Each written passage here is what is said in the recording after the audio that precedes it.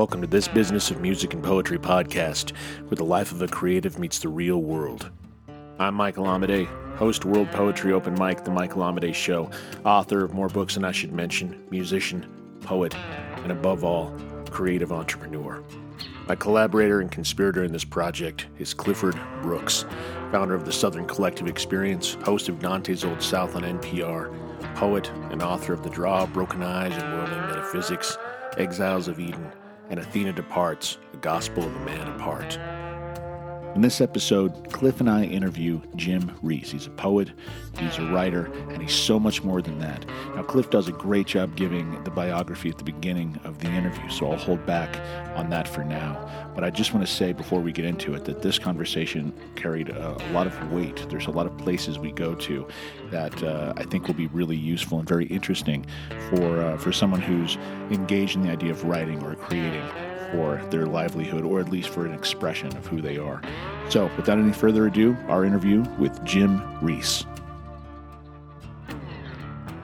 Well, y'all, this evening we have Mr. Jim Reese, Associate Professor of English and Director of the Great Plains Writers Tour at Mount Marty College in Yankton, South Dakota. Reese's poetry and prose have been widely published, and he has performed readings at venues throughout the country, including the Library of Congress and San Quentin Prison. Reese's awards include first place in the 2018 Allen Ginsberg Poetry Awards, a 2018 Distinguished Achievement Award from Mount Marty College, and a Distinguished Public Service Award in recognition of his exemplary dedication and contributions to the Education Department at Federal Prison Camp Yankton. Jim Reese, how are you doing, you God among men? I'm good, thanks. That's a nice, kind introduction. Well, I mean, honestly, like it's an impressive piece of this entire book that we're here to talk about at least part of the time, called Bone Chalk, and it's a gorgeous book. And before we started the show, we started talking about marketing, and we'll get into that too. And I'm always a big harper on make the book look good, And I mean, I can't brag enough about the hardback, the dust jacket, and the binding. The OCD in me is very happy with your book, but the contents are what sell it. So before we get into Bone Talk, before we get into how it's made and the contents within it, give us some of your background, some of that stuff that's not on the book jacket. Who are you? Well, I'm just a guy from Nebraska. I started writing. I don't know, I've done a lot of interviews in the last couple of weeks, so it's always, and I've been listening to your guys' podcast, which I think is just really great and informative, and I really do like the idea of marketing, but, people always say, well, when did you start writing and things like that, and, I had a guitar I think I got my guitar when I was 14, and I was a rhythm guitar player for quite a while in different bands, and I just wasn't that great, I wanted to be better. I just couldn't get my left hand to do what it wanted to. And that was at a time when, you were playing riffs as fast as you could.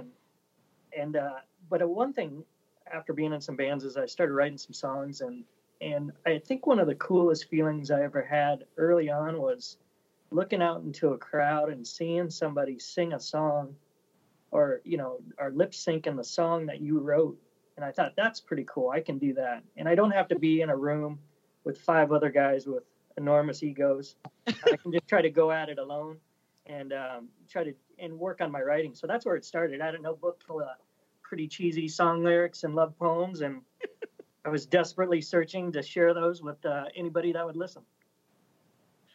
Well, I mean, it's in the interviews, it's one of the questions I love to hit in magazine interviews is like, what is a question that you've always wanted to be asked, but never have been? Oh, man, you're killing me here. I don't know. A question I've always wanted to be asked. I guess, sometimes people want to know why you write. And now that I'm, that's how it started. While I was writing, and it was fun and exciting, and it still is all that. And then you realize how much work it is if you really, really want to make it into certain arenas. Mm-hmm. So a question is now that I get, or I've thought about, is why am I still writing? Maybe a question I ask myself, what's the point? What am I trying to do?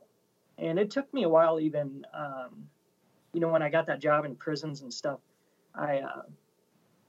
it was about 4 or 5 years till I finally asked myself, what am I doing here? I mean, it was cool to brag and say, hey, I'm going to San Quentin. And I thought it was cool to tell people I'm working in prisons. And then all of a sudden it dawned on me that, hey, this writing isn't just about you and talking about your life. This is really helping some families. Mm-hmm. And it's really helping some guys that are in prison. And once I realized that, I was like, okay, this is what I'm supposed to be doing, And so now when I ask myself that, I often ask myself that when I have an idea. What's the purpose? Why am I doing this? What's the bigger reason? And, I hope I explain that a lot in these essays in Bone Chalk. I mean, I didn't explain it, but there was a reason for each of them. So that's a question, I guess, that I ask myself. Well, let me ask you, so why are you still doing it, Jim Reese? Well, I think I've noticed that, and I want to make my mark. I want to leave something behind. I think we're in a time where the written word, unfortunately, is disappearing. People write texts and they send emails sometimes. But as far as literature and recording our stories, or let's say letter writing, mm-hmm. Actually getting a letter in the mail, mm-hmm. These are things that have disappeared a lot in the last 5-10 years. So I think it's important to write our stories, whether it be poems or nonfiction or fiction. Now, Bone Chalk, your book, it's about your time working in prisons, correct? The centerpiece essay is, yeah. Yes. Bone Chalk is a wide variety of essays, anything from me being a college mascot for all the wrong reasons to, I had school spirit, I guess, just like anybody else, but that's not why I did it. I thought, and that's one of the essays, or, the crime essay is one of the biggest pieces in the book, and that's called 12 Years in Prisons and What Criminals Teach Me. But I've got Bone Chalk, the essay, is actually about my father-in-law and just being a city kid and then marrying into a farm family and learning about all that. And, my brother-in-laws and some people in the small town I lived in called me Bucket Calf. And, but I believed in immersing myself in the story, so I was going to follow people around until I learned it and learned what I wanted to know or could learn before I started writing about things. I guess that was a big theme in the book. I'm always this outsider kind of going into situations. Mm-hmm. Now, why do you call the book Bone Chalk? Tell us the story behind that. I was looking for a title and looking for different. It was going to be called My Life as Willie the Wildcat. That was the title at one time because that was one of the more popular essays. And then I had, other ones, How to Become a Regular. And then I was reading a poem by Don Welch. And the poem is called Requiem for a Teacher. Yes, in the beginning of your book. Yeah. And then so I'm reading it and there's a stanza and it says, how many souls make up the inexhaustible winds? How many of them taught with their bones chalk? And a couple lines from that. And I thought, all these stories are about me learning and experiencing things from these non-traditional teachers that aren't in classrooms. And I think that's just such a neat thing. So when we go back to that original question, why am I writing? I think it's to record some of that, especially in this book, how we can learn from each other and just make the world and our lives a better place. Amadei, what you got, boss? Let me pass it to you before I hog this whole hour. Well, I think, first of all, Jim, thanks for taking the time to come and sit and talk with us. And, hearing you talk to Cliff here and kind of hearing elements of how you're looking at your work now, and as someone who's been a teacher myself as well, I think there is something where it does have to be bigger than you. I think it would be very hard to be someone who teaches and have it be all about you because for me, it was funny. It's almost like all the coolness is beaten out of you at first. You've got to you're like, they'll make you not cool real fast. And, but at the same time, it's the meaning is there. But I loved the thing I really want to get at though, is you were talking about non-traditional teachers. And I'm someone who believes that you can learn from really anybody that you meet if you open yourself to it. And sometimes it's learning what not to do, but, was there one or two people in particular that you can remember, and you don't have to name names, or you can change the names if you like, or however you want to take this? Was there one or two people that really stood out as non-traditional teachers to you during the time that you were working in the prisons? Oh, when I started at the prison, I would think the biggest teachers that I had really were the guys in my classes. I remember, so what's interesting about that essay, and let me get back to this, so hopefully I'll remember the question, but also the supervisor of education I had.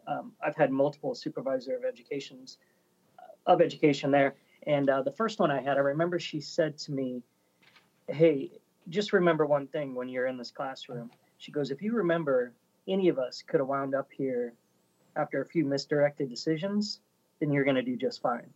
Yep. So I took that to heart. And then also that first year, we went to San Quentin, I think 4 or 5 years, kind of towards the beginning. We would go off and on, spend the weekend there, looking at various classes so we could come back and incorporate some of the things that we learned.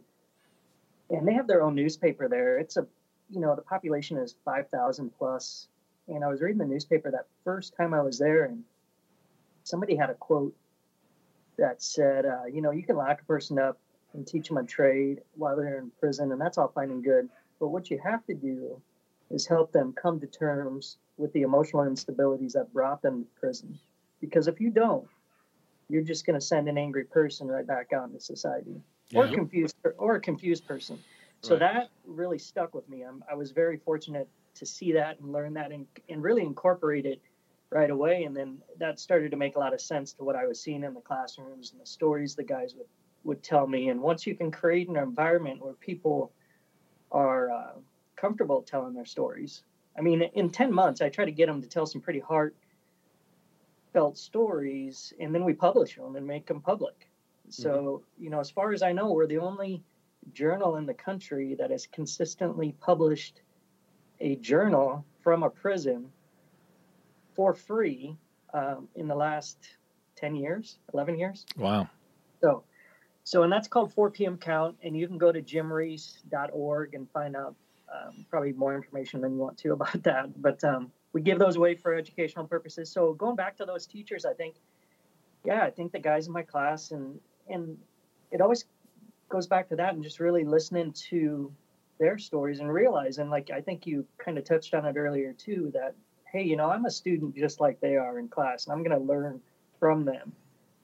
And you leave that ego out the door, and if you can realize that, I think it's a pretty cool thing. Now, I want to jump back in here and ask a question other than obvious geography. Do you what are the differences and similarities you see between classrooms in prison and classrooms in college? The differences, and you said the differences, right? Right, the differences, or differences and similarities, either one. There's not a lot, I mean, most of the classrooms that I've been in prisons look just like the classrooms that I teach at in here, except I don't have the social media. Right. Actually, in the state prisons I taught, you could actually use the internet, but the federal prison you can't. I could use it, to bring up YouTube videos at the state prison. At the federal prison, you can't.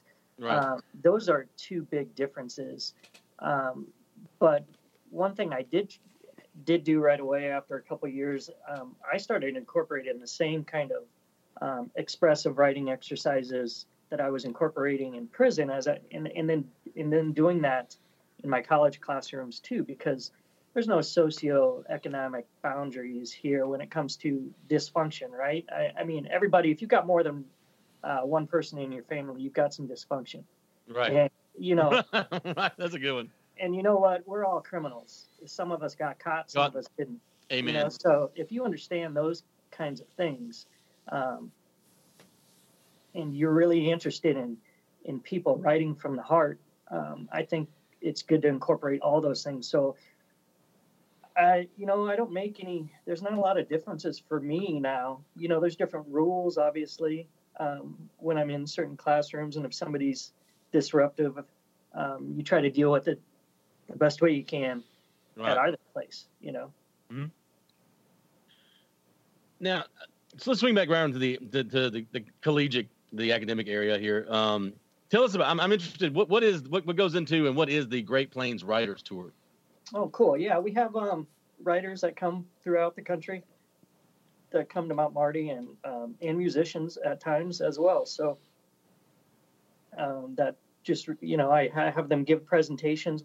It used to be just you come and read out loud from your book and answer questions and stuff like that. But in the last few years, you know, what I found the students really like is more craft talks, similar to what we're doing here. When we get into the business of writing and things like that, how they can really learn some stuff. So now I really try to have writers, when they come here, talk about how they got to be where they're at.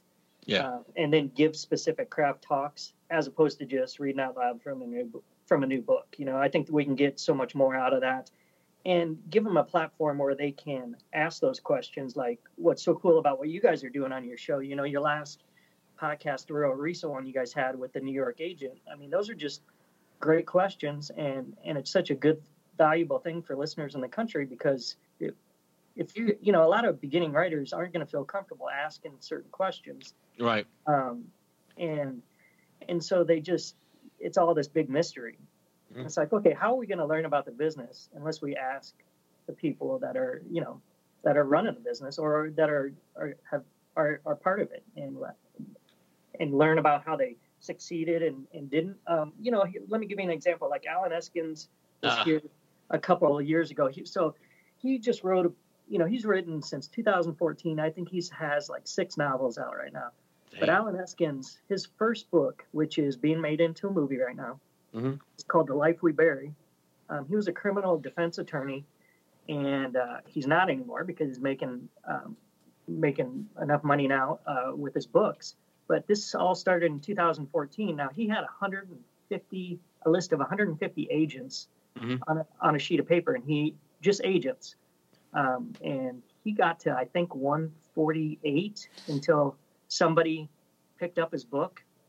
So, you know, he said it was getting pretty discouraging. He was ready to give up. But now look, that book got picked up. They sold it within, I think, a couple weeks, and now it's being made into a movie. It's a great book. It's one that I teach my students all the time.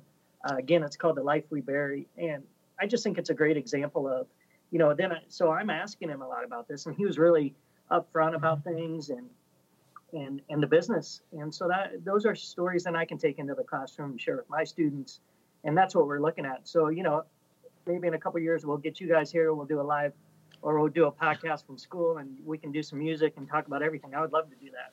Yeah, well, I will be there, and I know Amadeus even closer than I am. Oh, so yeah. We will be there. We'll be there. With spades, bro. What's the ritual look like when do you have to go through a certain series of actions or be in a certain place when you get ready to write? It interests me, like the ritualistic, almost superstitious, if you have that activities or a thought process you go through to get you into that zone. Yeah, I don't, you know, I just try to sit down and do it. You know, I mean, I've got to just remind myself it's work and put my butt in the chair. I guess the one thing that I have gotten really good at is when I do have an idea, you know, to write it down or to talk into my phone immediately. If I'm always have my phone with me. Right. I don't have any rituals or any routines, except I'm up late usually every night. I mean, I've got 2 daughters, and you know, we're all busy running. So I wish I could say I get up at a certain time. I know Ted Kuzer. I learned, you know, I went to school, worked on my PhD with him. And when he won the Pulitzer Prize and became United States Poet Laureate, you know, and he would get up routinely every morning at like 4:30, and he still does that. Yeah.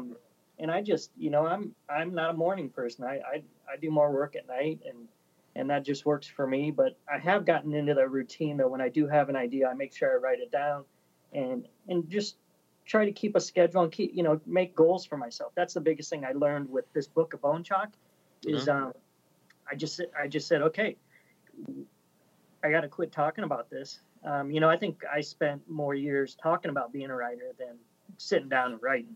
We all did. Yep. So I've got to remind myself, now that I'm in my 40s, it's like, hey, whoa, what happened in my 30s? I got to get going here, so I've got goals, and and I just have to set those goals and say, what do I need to do to reach them, and then get to work. Now, you write poetry as well, and I mean, just off the top of your head, who are some of your favorite all-time poets, living or dead? George Bill Deere, Ted Kooser. Yeah. I've got, the list could go on and on and on. You know how it is. Those are two that I've learned a lot from. I bring those two up specifically. I'm reading Jeffrey McDaniel's new book right now. It is fantastic. And that was somebody, for some unknown reason, I had no idea who he was until recently, and his stuff is just amazing. But yeah, these are some guys that I've learned some stuff from. William Clough-Corn was the Nebraska state poet before he passed away. A big influence in my life. Really what he was doing with poetry and then moving into prose too. And same with Kooser. It was, I'll bring up his name a couple times because I learned a lot from him. One time, what was amazing about this guy is here he is. He won the Pulitzer Prize, and he, he's a United States Poet Laureate, and he's still coming to these readings, these college readings that students are given in the graduate program when he's in town. And I thought that's pretty cool. And so it was my turn to read, and he happened to be there, and he came up to me afterwards, or I came up to him, I can't remember, and he said, Jim, that last poem you read, that's an entire Willa Cather novel. And then he just smiled and walked away. And I'm like, is that good or bad, man? Yeah. So, but I got it, and we were friends, and we talked a lot about it, and he's like, look, man, and he's like, poetry's not the highest art form, and I wasn't writing it because I thought it was. I just was writing it because I thought it was a little easier. And I'd picked a genre, and I had to stick with it in grad school because it's competitive. You got to get books published if you want to get a job. And so that's what I was doing. But it made a lot of sense. I'm a narrative poet, and I really like storytelling. So that's what I did with this book. And I have been working on, as my daughters are getting older, I just kept working on one essay and the next one. And it makes a lot more sense for me, I think, to write nonfiction. And honestly, again, I say this every show. People don't think that beforehand we set this thing up.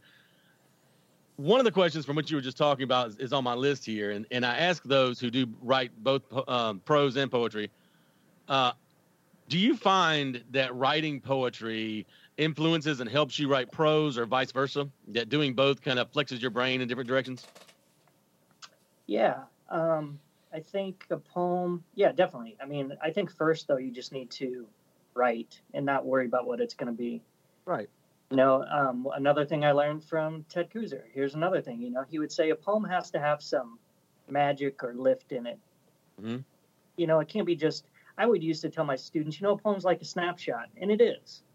But what else is going on? There's got to be something. And I would hope a story has to have the same thing too, right? Right. So, now I'm looking at things and I do think about that. What's this going to be? Is this going to be a poem or prose? And then, and one thing as a writer, I'm thinking, what's going to reach the largest audience? Right. And it's going to be nonfiction. I mean, it is, as opposed to poetry. Poetry's such, you still say the word poetry to somebody and they kind of put their head down and look away because they don't even know how to respond. Right. And what struck me is when you said that you love to write narrative poetry and that you love to write stories. Even though they're snapshots, do you find that you use the same kind of technique in writing nonfiction and telling a story just more lyrically when you write it in poetry? Yeah, I mean, I used to write just all voice-driven poems. I mean, David Lee is another big fan of mine. He was Utah's first poet laureate, and all his poems about rural America and pig farmers, and and things like that. These are just guys talking. Right. And that's really where I got my start too, listening to him. And I thought, wow, I can do that.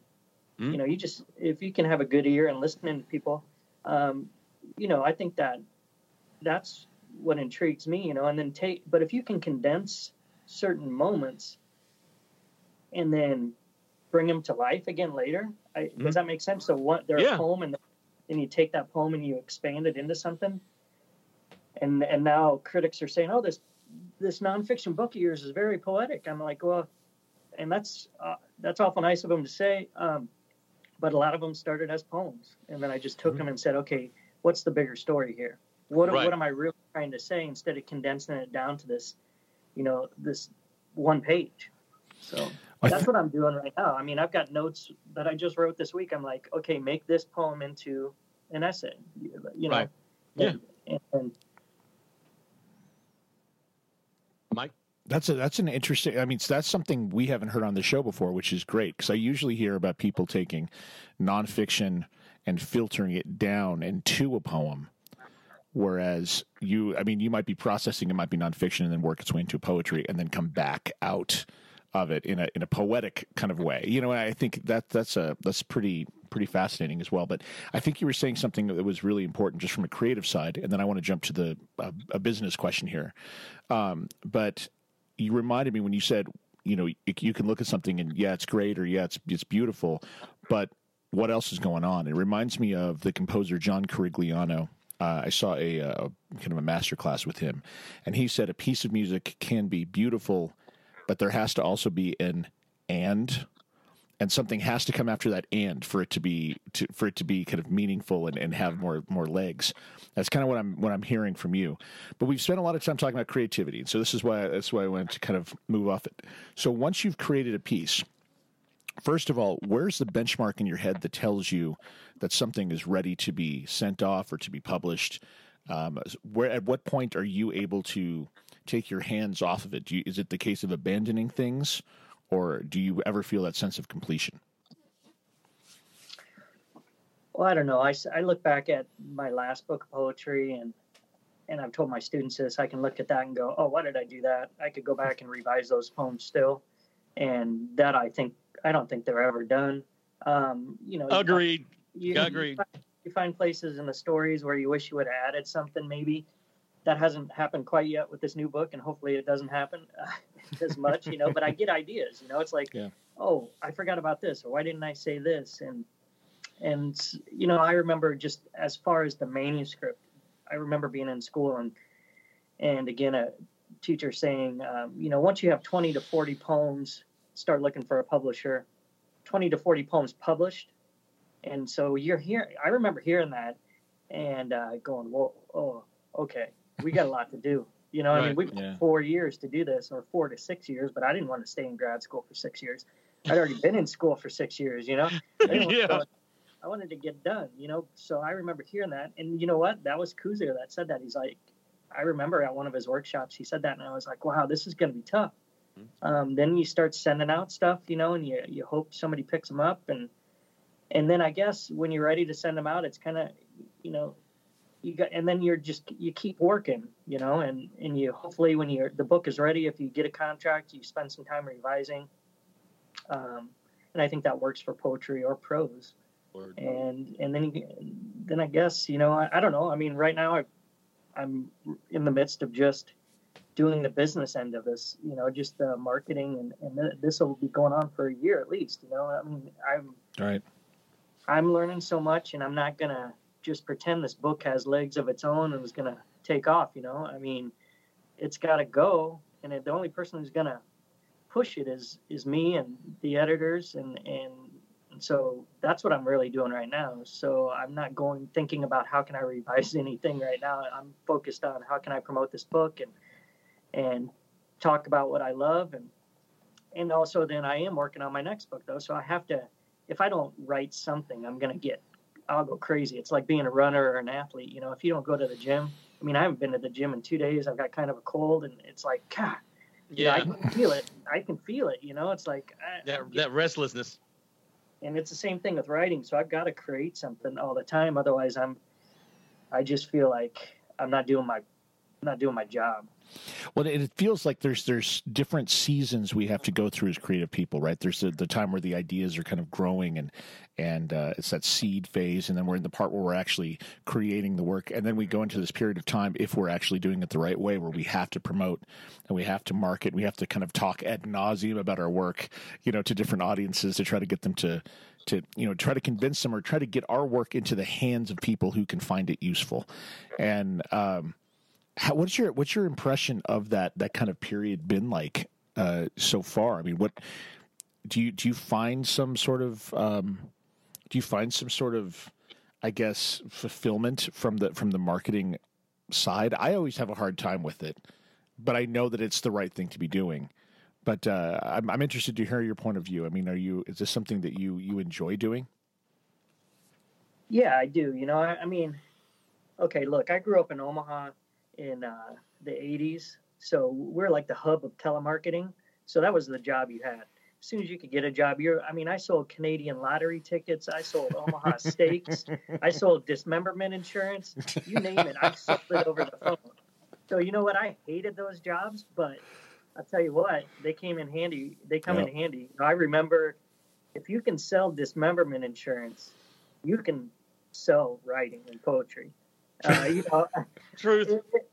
That needs to be written somewhere officially. It does. I'm serious. If you can sell dismemberment insurance, that's too much on a T-shirt, but maybe a bumper sticker. Now, and again, like, you're bringing up all these real hot topics that just get me in the mind juices flowing, because the practicality of your language, and it's not complaining at all, which again is refreshing. But when you say, like, this is work, this is my job, I put my butt in the chair and I do the labor.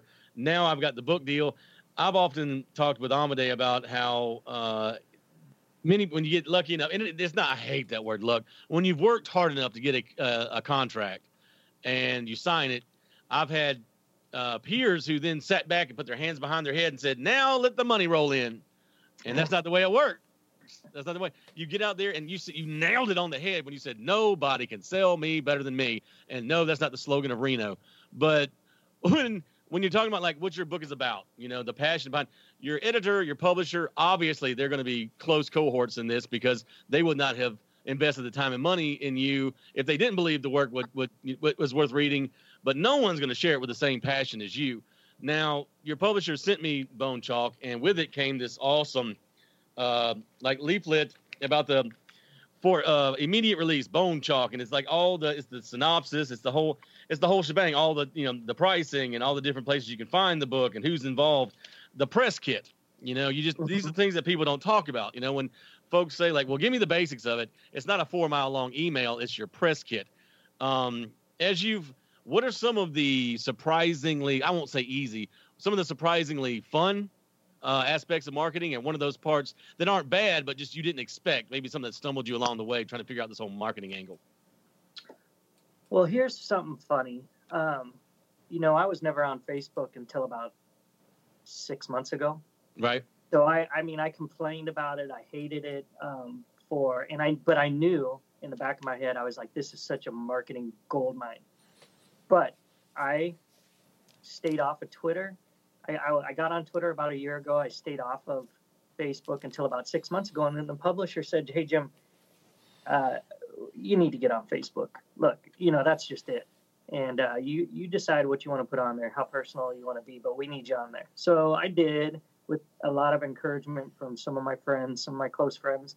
I just was paranoid about it. I'm like, oh my gosh, you know what I mean? I mean, it's just, who knows? It's the angry ex-girlfriend finder. That's what I call it. Yeah, I'm glad Facebook wasn't around when I was in college. Let's just say that. Yeah, or cell phones or videos. Yeah. Thank you, Jesus. Yeah. There's a lot of goofy things or dumb things I did that I don't need somebody videotaping or something appearing. But right. Yeah, I mean, it's such a cool thing doing that and being on it. Like lately in the last couple of weeks, I'll post reviews and another review, and then I think, oh, this is too much. Nobody's, what's too much? And you try to stagger it. I'm learning the ins and outs of that. What's going to get people's attention? I mean, if I have a video of something or a picture of me in a prison, which I have a couple of. People love that. Right. You go to Jim Rees, you can see that. But it's so that's a whole learning process for me. I try to send out something to about 5 people every night. It's the press kit that you're talking about. Yep. In different variations, like I want to come visit your college or university. I want to, would you be interested in reviewing the book? So I had a long list of places to send the book out. And really what I learned from that, I mean, some places like Barnes & Noble, Discover New Writers series. I mean, for them to even consider that, they have to have the book in their hands 6 months in advance. Mm-hmm. I didn't know that, and this is a hardcover book, so there was no advanced reader copies. I mean, I had digital copies. Right. So another thing, how many people will even look at your book to review it if it's only a digital copy? So that was a little frustrating, but I'm still sending that out because officially it won't come out probably until it won't ship from Amazon for a couple more days. So by next week, whenever this airs, people should be able to go on there. But the release date shifted. Amazon had it, and then they sold the copies they had. Then it said it wasn't going to come back out for another few weeks. So that's a good problem to have. But you can get the book at, by going to jimrees.org or going to Amazon and going to Stephen F. Austin State University Press, which is part of the Texas Book Consortium. Yeah. You can just find it by Googling Jim Rees and Bone Chalk. And there's lots of outlets, but really just learning all about those and then how to connect with people and having things ready. Like today, somebody right away is like, okay, well, what's your price range for this? And you just have to be ready to, you have to know, okay, if I'm flying to New York, how much is that going to cost? You have to be ready for that. You guys have been in the music business, so you know what it's like to go on the road and how do you deal with all the logistics? I used to feel snobby or haughty for saying this with the synonyms, but you have to kind of look at your book release like a movie release. And what I mean by that is building that hype. I would say a year to 8 months, at least 6 months before your book comes out. The way you're doing it is exactly the way I think that it works best. And hitting 5 people a day, I love that. Having all the basics done, your budgeting, and this is the business of art. This is the stuff that we're trying to tear into, and that's why I was so psyched to have you on the show, because you're already doing this stuff, and you need to get people excited about it. Part of that is getting out in front of people. Part of that, a huge part, again, is Amadei and I hammer on this whole, what is networking in the art world? And the answer is it's the same thing as in any other vocation. But like I joked right before we got on the show, it's not about going to a bar and getting drunk, talking about the book you're going to write. Yeah. It's not leaving bars out, but I mean, you really want to find angles and venues that people don't typically go to thinking these people might buy my book. It takes, again, it's with any other job in the world, you don't work one day and go, all right, well, that's it. And of course, if it's the day before you retire, that's not true. But right, with writing, you get one book done. And let me ask you this. Do you find that now you have Bone Chalk out, all right? It's about to relaunch, and, you have to get out there in people's faces again. You mentioned you're also writing your next book. Does writing your next book help you deal with the anxiety of what's coming and getting out there on the road? Like a distraction? Yeah, a little bit. I'm noticing it's good to have a plan. Right. When this came out, I was like, okay, what next? Because I've got a new and collected book of poetry that's supposed to come out in the next year from New York Quarterly Books, and that's cool.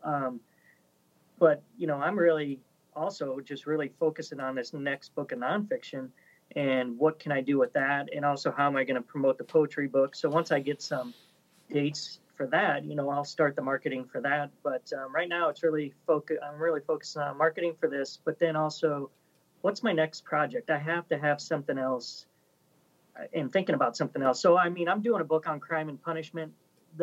What I've noticed in this book is everybody, they really like the mascot thing. They love the stories that make them laugh because, I don't know, I think I'm pretty funny.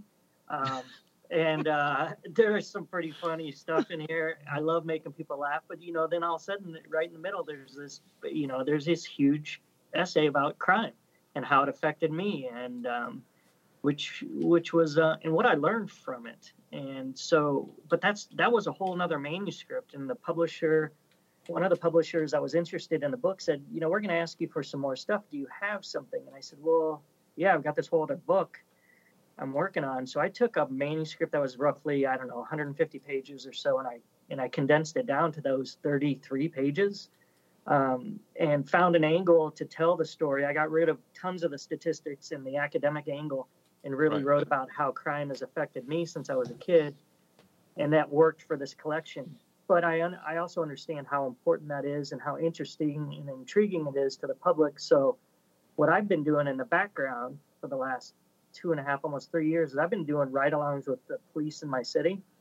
So I want to see crime on the front end, and then continue to write about my work in prisons, and then just juxtapose the two and combine the two, and not with really any agenda, just like, hey, this is what I'm seeing.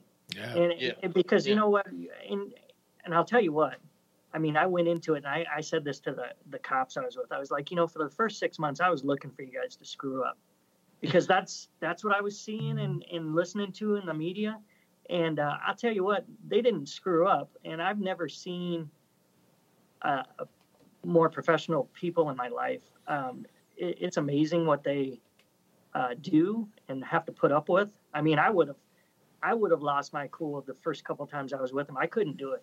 I mean, I was a criminal justice major for a little while, so I've just learned to, it's great because they've given me freedom to just be their shadow, and I record just everything that I see, when something happens and what I'm learning. What's interesting is the police are still like I think it's number 7 top rated job in the nation still.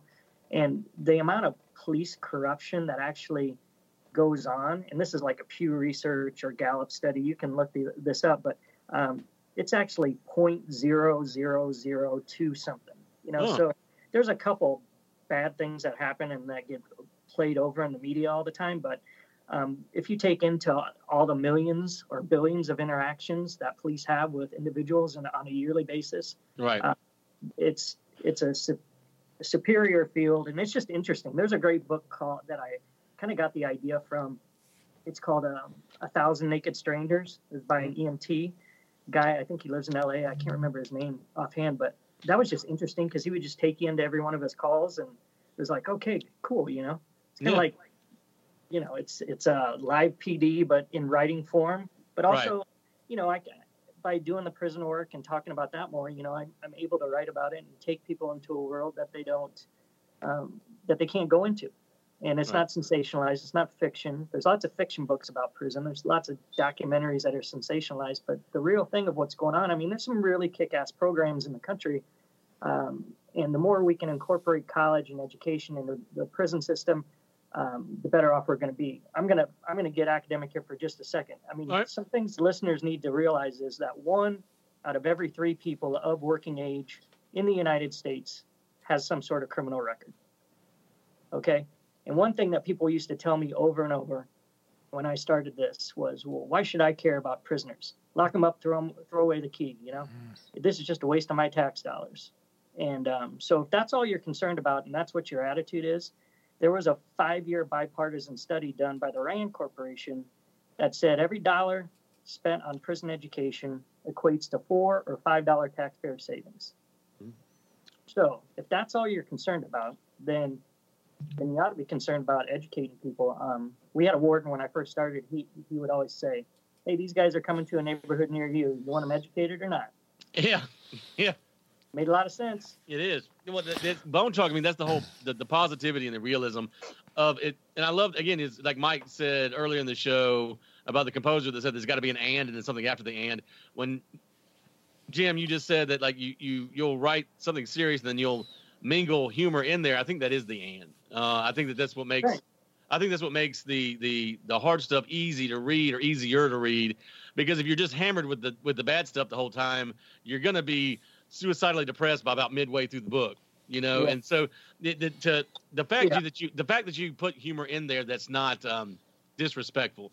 I mean, again, and I'm not trying to brag about you here. I mean, it's the elegance that you weave humor in there is lightly self-depreciating, especially with the mascot one. I love that stuff, but it's you know, there's an art to humor. Like, you know, David Sedaris is one that comes to mind. Like, you know, I got that kind of feel. You know, I don't like saying you sound like, but that the ease of of your ability to write is astounding. I appreciate you saying that. It's so funny that you said that, because I'm in my office right now, and right by my door is a letter from David Sedaris. Listen to how cool this guy is. Okay, so 2008, I'd been teaching here for 2 years, and I had used his book, one of his books, and then Dress Your Family and Corduroy and Denim came out. Mm-hmm. And that is a great book to teach college freshmen, because they'll come up after a week or two and they're like, this book's really funny. I've never bought a book ever in my life, but I went out and bought another one of his books. Well, that usually takes about a month, but I mean, my students just love his work. And so I got a hold of his agent, and I had a book of poetry that just came out too. So I said, can I send him these letters from my students and then my book? And she goes, yeah, we'll send him the letters, but we're not going to send him your book. And I'm like, all right, fair enough. Yeah. And then he wrote my students back a letter, and it was just so cool to see a guy at the height. Well, I don't even know. I mean, he's still just awesome. His last book that came out, I think, is his best, Calypso. I just bought that. And you know what? He will talk about this, and it makes sense. And I've been teaching his work, and it's really what I tried to do. So you're the first person that said that. I was hoping that somebody might say that someday, that, hey, your work reminds me of Sedaris. That's a huge compliment in my book, because, you know, it's what I was working for. I mean, I think if Sedaris was here and what he said in the letter, and he's written, you know, I've had the good fortune of, you know, writing a couple times to him, and him responding. But if he were here, he would say, you know, you got to mix that humor with the seriousness, right? It's the old Shakespeare themes, right? We can't just have humor. We can't just have all seriousness. And so when I write it, even about the crime essay, and when I go into San Quentin, I mean, that place is so bizarre.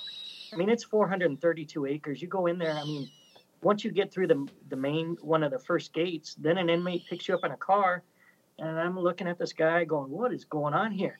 And then we go down, I mean, it's like you're driving through a big, huge neighborhood, and then you get down to the Sally Port, and outside the Sally Port, there's a guy selling T-shirts that look like Jack Daniels labels, and they say San Quentin, pen number 1, cell brewed Pruno. So I go up to the guy, and that's in your book. I go up to the guy, and I'm cocky. I'm like, so let me get this straight. You're selling a T-shirt that promotes a crime within the prison to make money for your honor guard program. And he says, yeah. I said, all right, give me 2 of them then. And I got in the car, and I showed it to the inmate who was driving. I said, you want one of these? And he just looked at me. He's like, hell no, man. But I mean, that was just being honest, you know. I mean, there's so many goofy, weird things. That's just such a bizarre place, but also a very, very great place as far as what they're doing with education and programming there. So I'm really excited to go back as soon as I can. So this is a pretty fascinating thing. So in Denver right now, or especially in Jefferson County, which is the county I'm in here, it's pretty fascinating because of some budgetary issues and something not passing, they're in a position as of just a few days ago, they're starting to let inmates go because they don't have adequate funding and things. And so you're starting to see this panic in the community about it, which I think is very strategic, but you know, that's another show.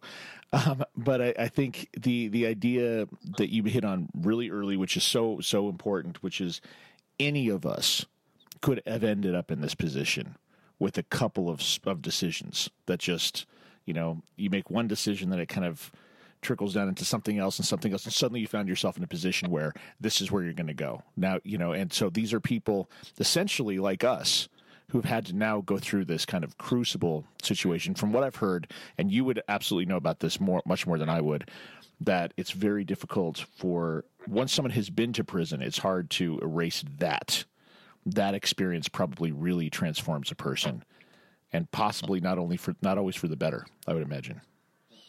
Yeah, I think, you know, and I think it takes 7 years until you're officially off paper too.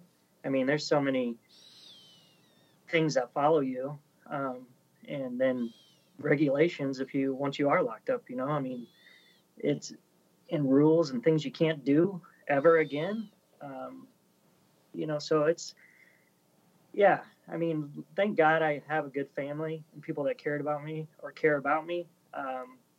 Otherwise, it would have been a slippery slope a couple times. And I think that goes for so many people, and I think that's just the key to understanding that. You know, I mean, if you understand that, hey, we're just human beings. You know, all of us make mistakes, and you know what? I mean, with everything going on right now, I just hope. I mean, I hope when my daughters get older, and you know, they're talking about politics when they're, you know, 7, 8 years old. I mean, when Trump was elected president, my daughter was on her way to school that day, and she said, "Is he really going to build a wall around our town?" If there's anything good about what's going on right now, it's that kids are talking about politics, and I hope to God that some good comes out of everything. Both Cliff and I want to say thank you for spending your time with us. We want to say thank you to Jim for an amazing interview. Thank you. We loved having you. You can find him on Twitter at reallyhappyjim or at jimreese.org. His new book, Bone Chalk, is available now. You can find Cliff Brooks at cliffbrooks.com, also southerncollectiveexperience.com. You can find me at michaelamade.com or worldpoetryopenmic.net. The music for this episode was provided by the fantastic Justin Johnson. You can find him at justinjohnsonlive.com. The goal of this podcast is to give you ideas and tactics that you can apply to your own creative life. And we go out of our way to try to bring you applicable things that you can apply right away. Remember to be courageous. Do the hard work. Conquer your obstacles creatively. Learn to trust your heart, for it's easy to lose your path in this business of music and poetry.